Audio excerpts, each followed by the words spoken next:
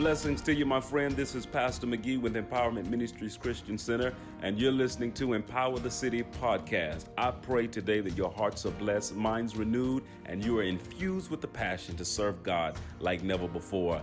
Blessings to you, and enjoy the message. Kings chapter 18, verses number 21, the Bible declares, Elijah went before the people and said, "How long will you waver between two opinions? If the Lord is God, follow him. But if Baal is God, then you should follow him." But the people said nothing. 22 declares, Then Elijah said to them, "I am the only one of the Lord's prophets left, but Baal has 450 prophets. Get 2 bulls for us. Let Baal's prophets choose one for themselves, and let them cut it into pieces and put it on the wood, but not set fire to it. I will prepare the other bull and put it on the wood, but not set fire to it." God help us. Then you call on the name of your God, and I will call on the name of the Lord. The God who answers by fire, he is God. Then all the people said, "What you say is good."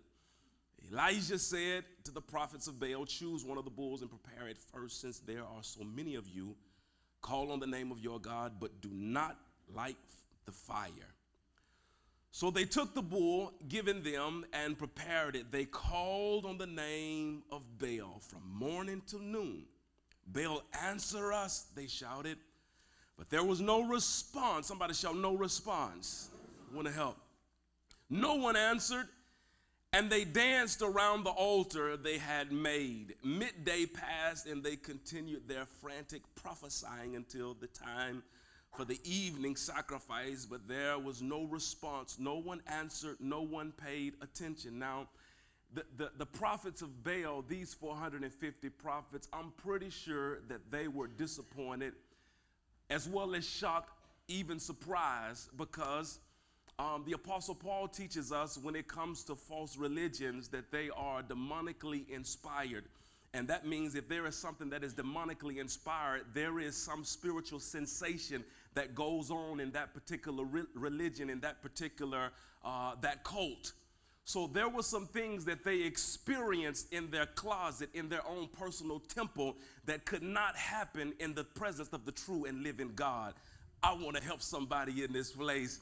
There should be a boldness that you should have walking around, because you know that you serve the true and living God. Yes, the Bible declares that we wrestle not against flesh and blood, but against what? Principalities, powers, spiritual wickedness. Understand, you're not just in a battle between people, between you and your boss or people on the street, but there is a true spiritual battle that is going on in the heavenly realms against you. But despite the opposition, the Bible declares that God be for us. I want to help somebody in this place. I'm feeling pretty good on today. If God be for us, somebody shout, "Who that?" Yeah. Who can be against us? So these boys experienced some type of spiritual sensation within their own temple, within their own prayer closets, but the demon became mute in the presence of a true and living God. So the man of God speaks up. The Bible declares, Then Elijah said to all the people, "Come here to me." They came to him and repaired the altar of the Lord, which had been torn down. He arranged the wood, cut the bull into pieces, and laid it on the wood. Then he said to them, watch this, y'all. This prophet here, he is confident. See, there's a difference between cocky and confident. Being, that's a difference. When you cocky, it's all about you. You have faith in yourself. But when you're confident, you know who God is on the inside of you, and you can speak and declare things that you know is going to come to pass, not because of you, but because of who you serve. Can you say amen to that? So the man of God, he is not cocky. He is extremely confident. He says, I'm going to prove this to y'all. The God that answers by fire, let him be the true and living God. So y'all couldn't get nothing? Okay. Here is my sacrifice. Fill 4 large jars of water and pour it on the offering and on the wood.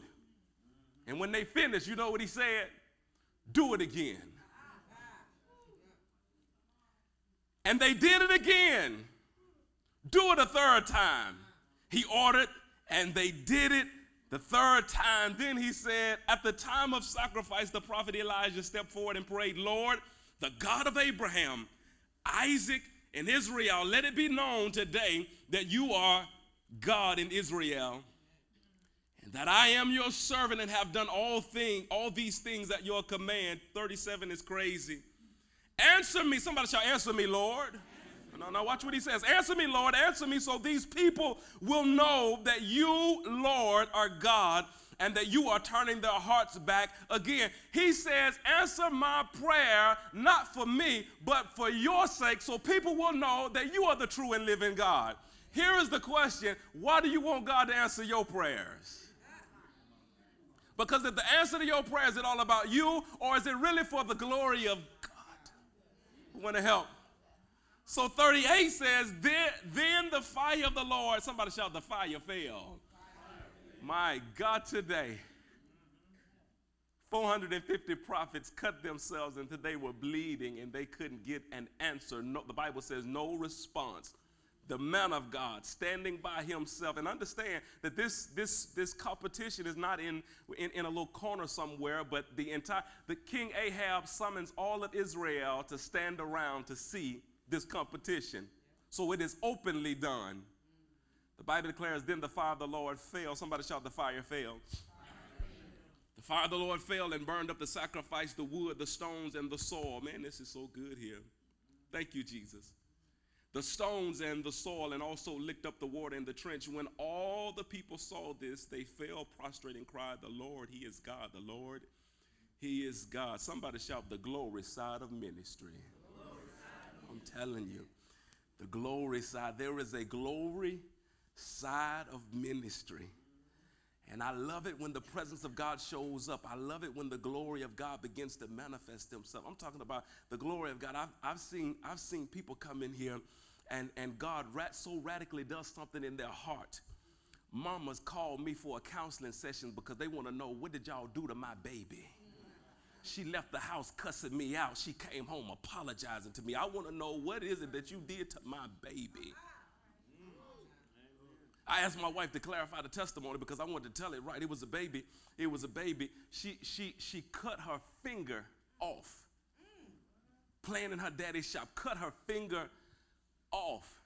Doctors reconnected the finger back together, but it was dying. It was continuing to die while it was connected. They examined the finger, and they said that there was no life in that finger at all. They scheduled an appointment for a couple of days later to go ahead and take it off, and she came to the house. She just happened to be at the house. Understand, I can't control miracles. I could just ask God for them. And at the end of the day, he's going to do whatever he wants to do, but the least thing I can do is ask him for one. Brought the baby to the house, and I just asked God for a miracle. Come on, somebody.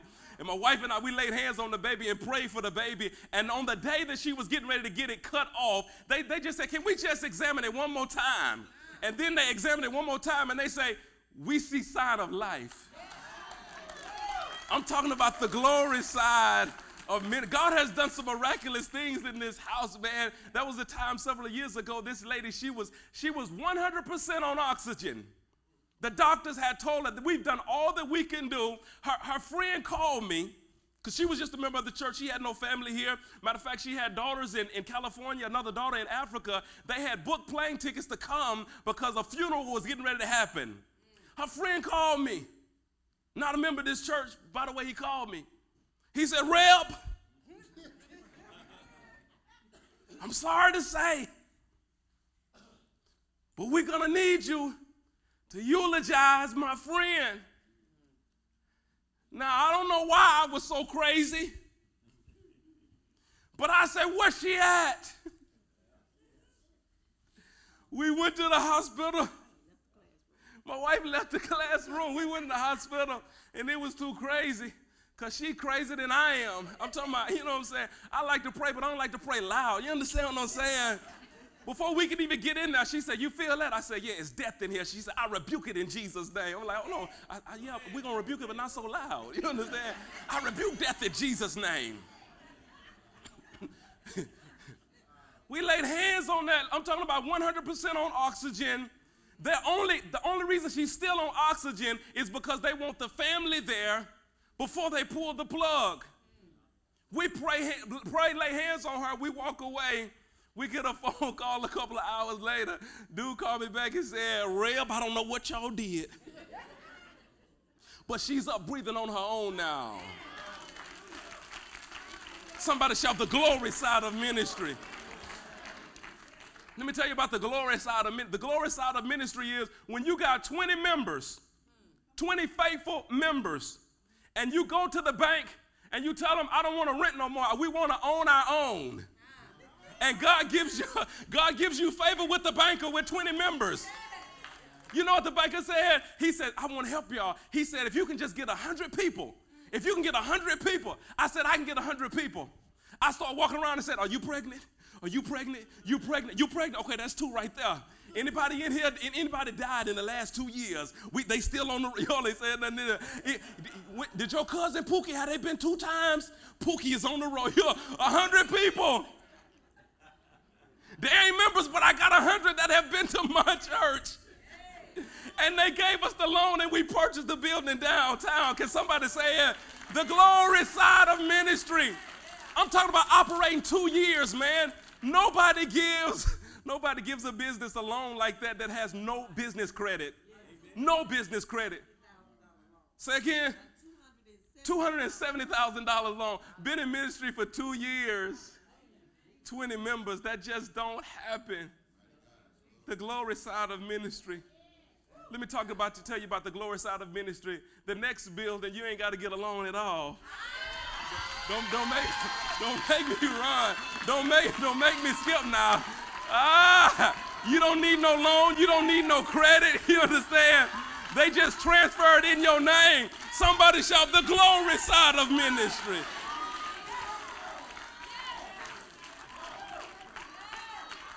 Jesus. So I'm telling you, man, God wants to, and God spoke to me and he said just a couple of weeks ago, I shared it with some of the intercessors. I said, God spoke to me and he said he wants to birth the supernatural again in this house. He wants to, watch this, not just for show, not just so people can look at us, but it's for his glory. Because every time he manifested his glory in that way, it blessed somebody else's life. It's too crazy. I was asked to do a funeral. This was about 2 years ago. Did the funeral. How is it that 10 people come join your church because of a funeral? I don't even understand that. I had 10 people have come since then, join the church because of the glory side of ministry. But watch this. Let me press pause for a second because the glorious side. And no, we've never called fire down from heaven. I haven't done that. And it's probably good that I can't do that. Because I'm telling you, some of y'all, let me look straight ahead. Some of y'all wouldn't be here. y'all would. I'm just being straight up. Watch this. You said what? You go. Pastor, what happened to sister? I say the glory. That's what happened, the glory. So watch this. There is a glory side, and then there is, somebody shout, the other side. There is the other side of ministry. And I want to talk just for a few moments. Don't plan to be before you very long, but I do need to talk about the other side of ministry. Because the glory side, this man stands in front of the entire nation of Israel, in front of the king, his court, and all of the people, 450 prophets of Baal. And he demonstrates the power of God in a spectacular way that nobody, I'm talking about to the degree that nobody can argue that this wasn't God. Here is the other side in the very next chapter. The Bible declares, now Ahab told Jezebel everything Elijah had done and how he had killed all the prophets with the sword.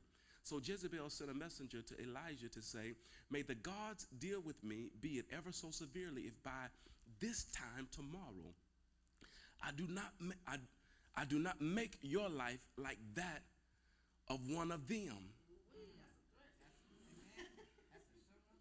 So guess what the prophet, the man of God that just called fire down from heaven, the Bible declares Elijah was afraid and he ran for his life.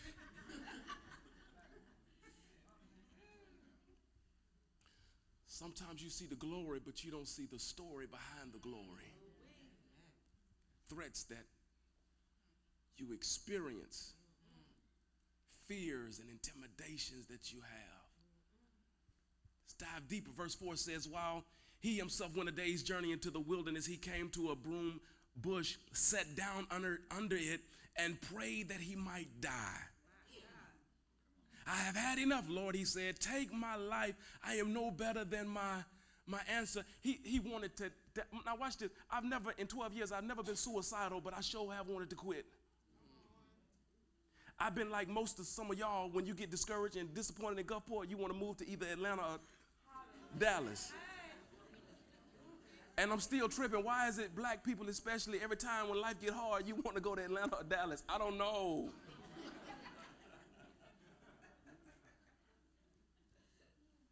Man, it was early in ministry. God came to me, and this was somewhere in, I think, Virginia, somewhere in the mountains. And he asked me to come and to do an interview. I guess he heard me preach or whatever. I don't know. He says, I want you. We lost our pastor. It was another funeral I preached at. He heard me at a funeral. And he says, I want you to come interview. I'm one of the head deacons, and I want you to interview for this position. And I'm like, Virginia, that ain't Gulfport. He says, we have I think 4,500 square feet home, parsonage, in a gated community. The last pastor, he left his Mercedes, whatever the top, I don't even know the numbers. He got that one. He left it, and they said, you can have that or you can trade it in for whatever you want. He said the base salary is just $10,000, and he said if that's not enough, then we can petition the board. And it's what? $10,000 a month. Praise the Lord. Now watch this. I did pray about it. While I was praying, I never told my wife, because if I would have told my wife,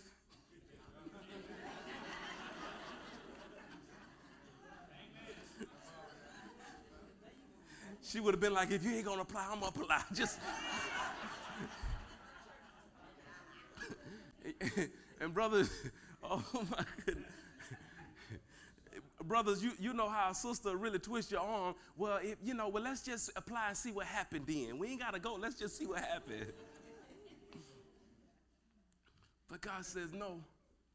God says no. He says, take my life. I am no better than my ancestors. You know what he's saying? I'm disappointed in my ministry progress. I felt like I should have been further along than I am right now. Verse 9 says, there he went into a cave and spent the night, and the word of the Lord came to him. What are you doing here, Elisha? Help me minister to your neighbor and just ask them the question, what are you doing here? Here is not just a physical location, but what are you doing in the spiritual condition that you're in right now? The mental and the emotional condition that you are in right now. God has the right to ask the question, because then you just call fire down from heaven. Why is it that you hiding in the cave right now? I'll tell you why. Because there is an other side to ministry. There is the side of calling down fire from heaven, but then there's the side of sometimes disappointment, sometimes wanting to give up, sometimes wanting to quit. There is the other side of ministry. He replied, I have been very zealous for the Lord Almighty. The Israelites have rejected your covenants, torn down your altars, and put your prophets to death with the sword.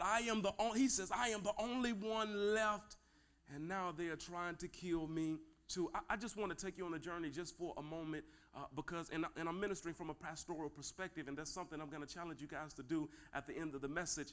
I'm ministering from a pastoral perspective because I can identify with Elijah. I know what it's like to have ministry success. I know what it's like to have people who should be for you actually not be against you, but even worse, they just sit down and not do anything. I'd rather you be against me than say you for me, but then choose not to help me when I need you the most. I know what that feels like. There's the other side of ministry. And let me just tell you some of the pressures of what it means to be a pastor. Number one, a pastor's on call 24/7.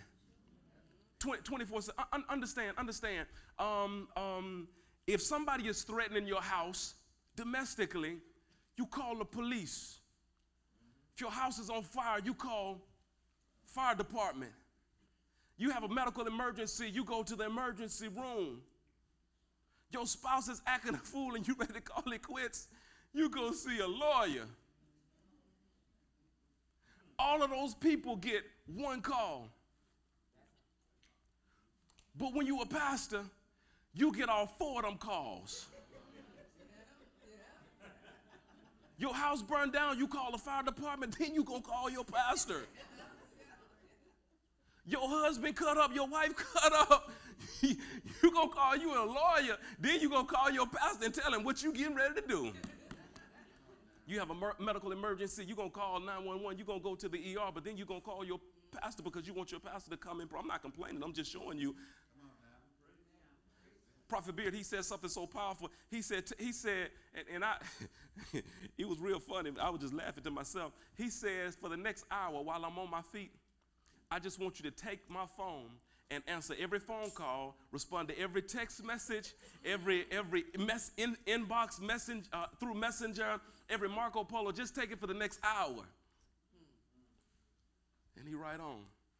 There are times I just cut my phone off, so they call my wife. I'm tired.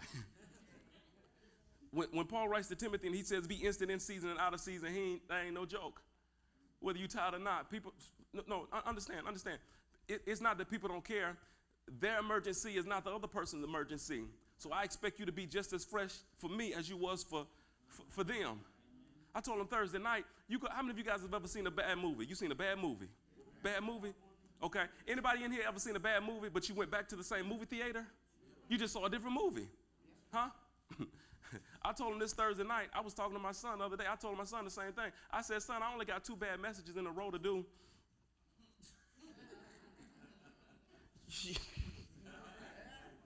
All I got is 2 bad messages in a row to do, and then it's over for me.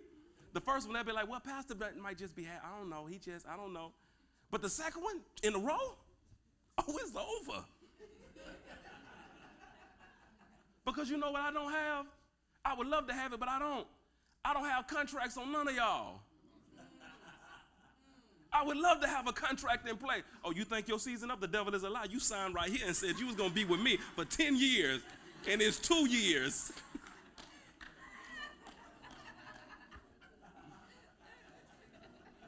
Watch this. God holds pastors to a higher standard of accountability. James 3:1 says, not many of you should become teachers. It's the Bible. He says, not many of you should become teachers, my fellow believers, because you know that we who teach will be judged more strictly.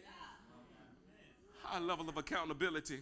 Peter Wagner, in his book Pressure, he says, all Christians will come before the judgment seat of Christ, but pastors and other leaders have been forewarned that there is a divine, somebody shout divine, a divine double standard. One for teachers and one for all the rest. In other words, in the eyes of God, a given sin is worse for a pastor to commit than for others. The first problem, of course, is the sin itself. And that may be the same for everyone, but the second problem is the violation of the office. You sin and then I sin, God holds me at a whole nother standard because of the level of responsibility and accountability. Pastors carry a greater weight of responsibility to God. Watch this. Ezekiel 3:17 says, Son of man, I have made you a watchman for the people of Israel. So hear the word I speak and give them warning from me. When I say to a wicked person, you will surely die, and you do not warn them or speak out to dissuade them from their evil ways in order to save their life, that wicked person will die for their sin, and I will hold you accountable for their blood because you ain't say nothing. Somebody shall say something, Pastor. You lying. You don't want me to say nothing. You don't want me to say nothing. I'm telling you right now, if you stood where I stood and you saw some of the looks that y'all be giving me, Jesus. When I talk about something that somebody else go through, praise him. Go on, Pastor. Go on. You preaching now. But when the Spirit of God prompts me to talk about something that you're going through, he picking on us.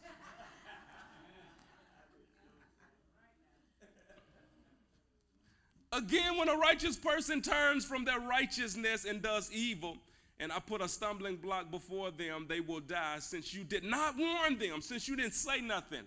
I showed you and you didn't say nothing. They will die for their sin. The righteous things that person did will not be remembered. I will hold you accountable for their blood. So I got to say something. I got to say, and it's always crazy. It's always crazy because no matter what,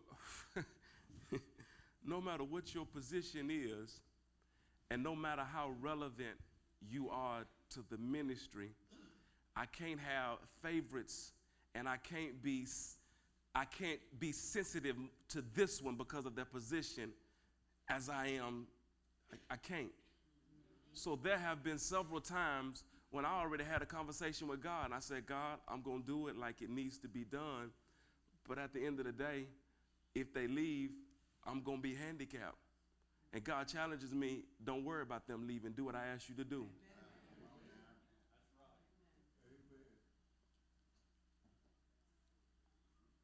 Number 4, demonic forces oppose pastors first. See, some of you guys, you think the devil just fights your mind. He fights me first. You think he fights your marriage? Fights mine first. Fights your babies? No, he fights mine first. You think your money just funny sometimes. You think your change strange. No, he fight me first. Let me tell you why. Awake, sword, against my shepherds, against the man who is close to me, declares the Lord Almighty. And Jesus quotes this. Strike the shepherd, and the sheep will what, y'all? They will be scattered. The devil knows because I have an influence with people. If he mars my influence, then that has a negative effect on the people that's following me, the people that I am encouraging, the people that I am leading. So is he attacking you? Yes. But if he attacking you, you better believe he attacking me as well. Can somebody say amen to that? Amen. Number 5, I'm done. Pastors have high visibility. No, pastors' high visibility often leads to greater open criticism. You know, you can feel when somebody don't like you. Yes. Ain't nobody got to say nothing. You can just feel it. And then some people are trying to make it a little obvious. They'll be like, hey, how you doing? How you doing? How you doing? How you doing? Hey, how you doing? Why you ain't speak to her? I did speak to her. But you ain't speak to her like you spoke to.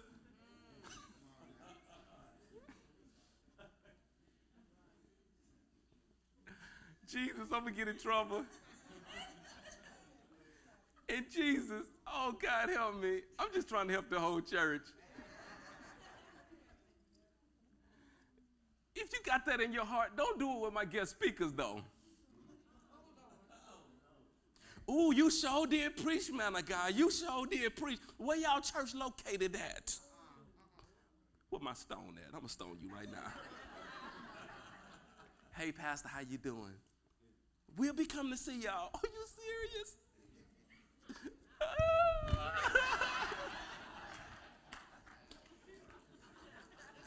Y'all pray for me. Lord, working with my heart right now. You working in my heart right now. Watch this. Because pastors are up front. That reminds me. This lady came and she was just showing out. I'm talking about she shouted all over the church one Sunday. And her nephew said, y'all pray for her. She just got an upfront spirit.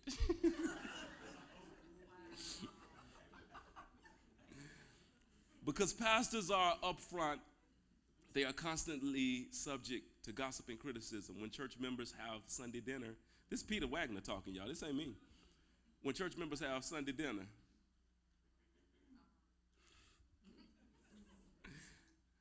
the pastor and the sermon of the morning are frequent topics of conversation. People talk about the good and also the bad. The pastor is closely observed, and his life and choices are constantly critiqued. Just knowing this places a difficult burden on pastors, and they need supernatural help to handle that situation. There's a glory side of ministry. There's a glory side. But then there's an other side that the pastor, the leader, is often attacked. He's often criticized, sometimes misused, sometimes abused.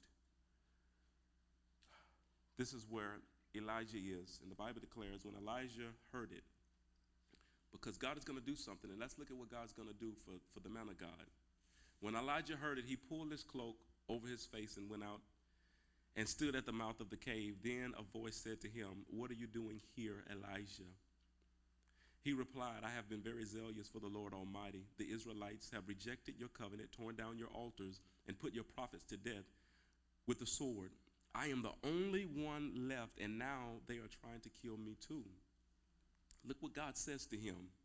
He says, "Go back the way you came and go to the desert of Damascus. When you get there, anoint Hazael, king of Aram, and anoint Jehu, son of Nimshi, king of over Israel, and anoint Elijah of Shaphat from Abel Maholah to succeed you as prophet. Jehu will put to death any who escape the sword of Hazael, and Elijah will put to death anyone who escapes the sword of Jehu. Yet I reserve 7,000 in Israel, all whose knees have not bowed down to Baal, whose mouth have not kissed him." Understand the wisdom of God. Somebody shout the wisdom of God. This is what God does. God says, "I see where you are in the place of depression, half suicidal, you are discouraged. This is what you need, son. You don't need to die. You don't need to quit. You don't need to give up. You just need some people around you that will support you while you do what you're called to do." That's all you need.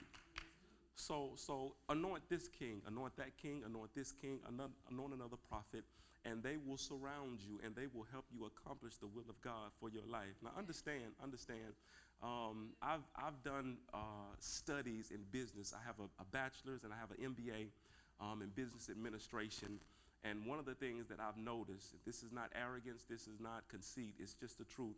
One of the things that I've noticed, whenever there has been a business that has tremendously succeeded, it's always pointed to something that the leader is doing. Even to the point whenever a business is overtaken by another business, because let's say a business is failing, they're about to declare bankruptcy, and a business come in and they buy that business out, the very first thing that they do is replace all the leadership. Because the reality is, if the leaders were doing what they were supposed to have been doing, the business would have never been here in the first place. So it's not 100%, but there is a high percentage of any type of success in ministry or business that's attributed directly to, somebody shout, the leader. I know that, and because I know that, and the devil knows that, often what he will try to do, he will try in some type of way to attack me spiritually, cause some natural type of chaos to happen in my life to get me off balance, to get me off focus. Sometimes I'm just running so much. I remember, and y'all, I'll just confess. I don't care. I'll confess. It was about 3 messages ago, and if some of you guys been following, there was a message that I just didn't put. I didn't put on the podcast, and Lav came to me and said, "Pastor, when you gonna put that message on the podcast?" I said, "I ain't putting that on the podcast." I said, "That message sucked." You understand? He said, "What you mean?" I said, "I did hear God. The content was great, but my energy was low. And when my energy is low, I cannot think. Because understand, what you see on the screen, that's all that's on this computer. That's it. I have no other notes. I have no others. Everything is right. It's right there. So what I have to do is I have to open myself up to the Spirit of God for him to give me the examples, to give me the explanation of the text that's relevant for this particular crowd. Because watch this, if I preach this same message in another hour to a different crowd, I'm going to have different examples. I'm going to highlight different portions of the scripture because I like for it to be on my feet, sensitive to the moment. So if I'm gonna do that, then I need to be mentally sharp. I need to be full of energy. But whenever I'm tired, I can't think.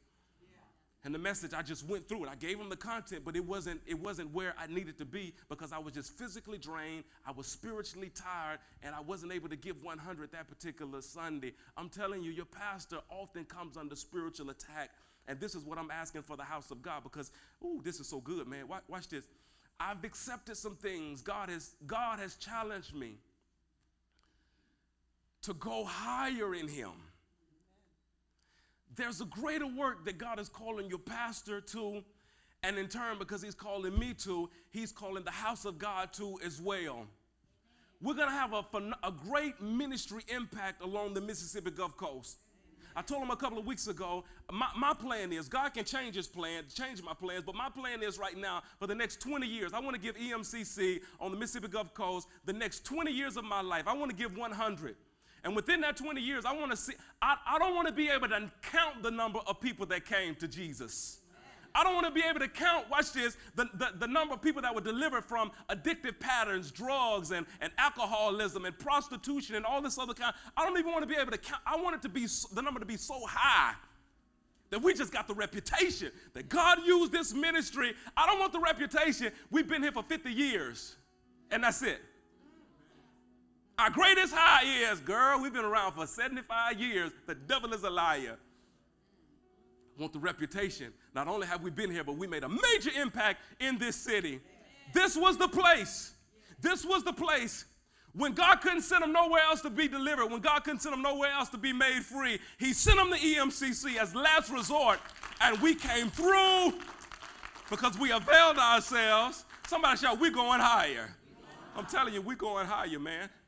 Some great things that God wants to do in this ministry, he wants to do through us to impact this city. All of our lives are going to a whole nother level. You know what? And that's why, let me just go ahead and prophetically, and I'm not saying this just for hype. I'm not saying this just for hype. That's why some of you guys in here, you got to become millionaires. You can receive it if you want. I receive it. I receive that. You understand? You understand? That's why some of you guys got to become millionaires. You know why? Because God told me not to rely on the government to fund the vision of EMC. You don't understand? Not to rely on some grant to fund what God has called us to do. It must be people in the house that have a heart for ministry, that are willing to give and support so that we can go to the next level. Somebody shout, it's going to be me. It's going to be me. Financial breakthrough has got to happen. That's why you got, look at your neighbor and say, neighbor, I'm coming out of debt. Whether you in debt or not, just tell them, I'm coming out. Encourage somebody, I'm coming out. That's why you got to be liberated from debt. Because what God wants to do, addictive behaviors have to be broken off of your life.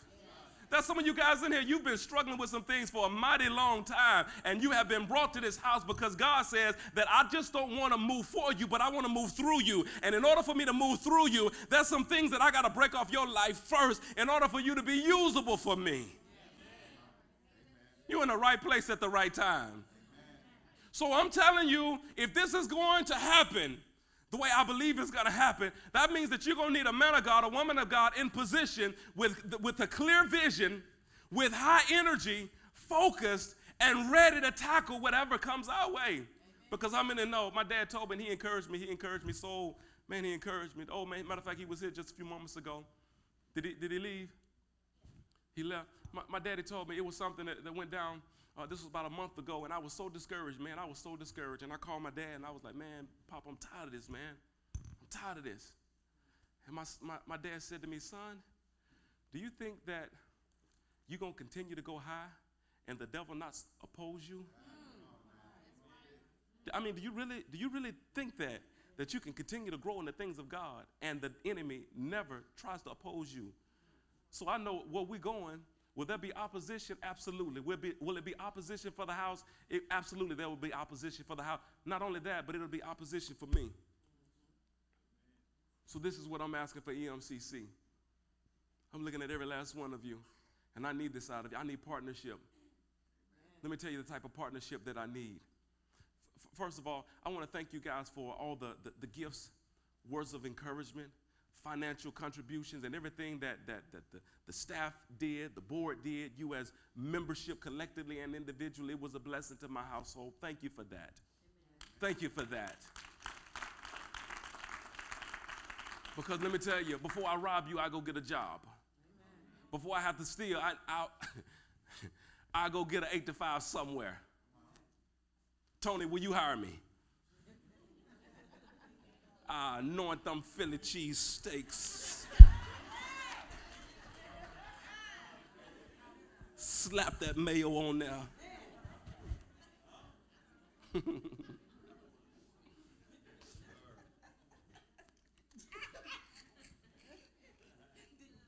D, come on, dog. Watch this. This is the type of partnership that I need. I need partners in prayer. I need partners in prayer. What were those 5 elements to true spiritual growth that we talked about on last week? We said you need to have an active, you got them? Active prayer life, word study, periodic fasting, fellowship with other Christians. What's number 5? So I challenged you guys last week with this thought that you need a pastor. You need a pastor. Jeremiah 3 teaches that he gives you pastor after his own heart to feed you with knowledge and understanding. Ephesians says, I give you apostles, prophets, pastors, evangelists, teaching for the maturing, perfecting of the saints for the work of the ministry. So you need a pastor. But what I'm telling you today is your pastor needs you too. I need you too. I need your prayers. Well, I hope you enjoyed the podcast today. And if you did, there are just a couple of things I'd love for you to do. Number 1, subscribe to our show. That way, the most recent episodes will always be in your feed, waiting for you, ready when you are. And secondly, if this ministry has impacted your life in any way and you'd love to help us to continue to impact the lives of others, go to our website, empowerthecity.org, and select Give Now. Thank you again for listening to this podcast. We'll see you next time.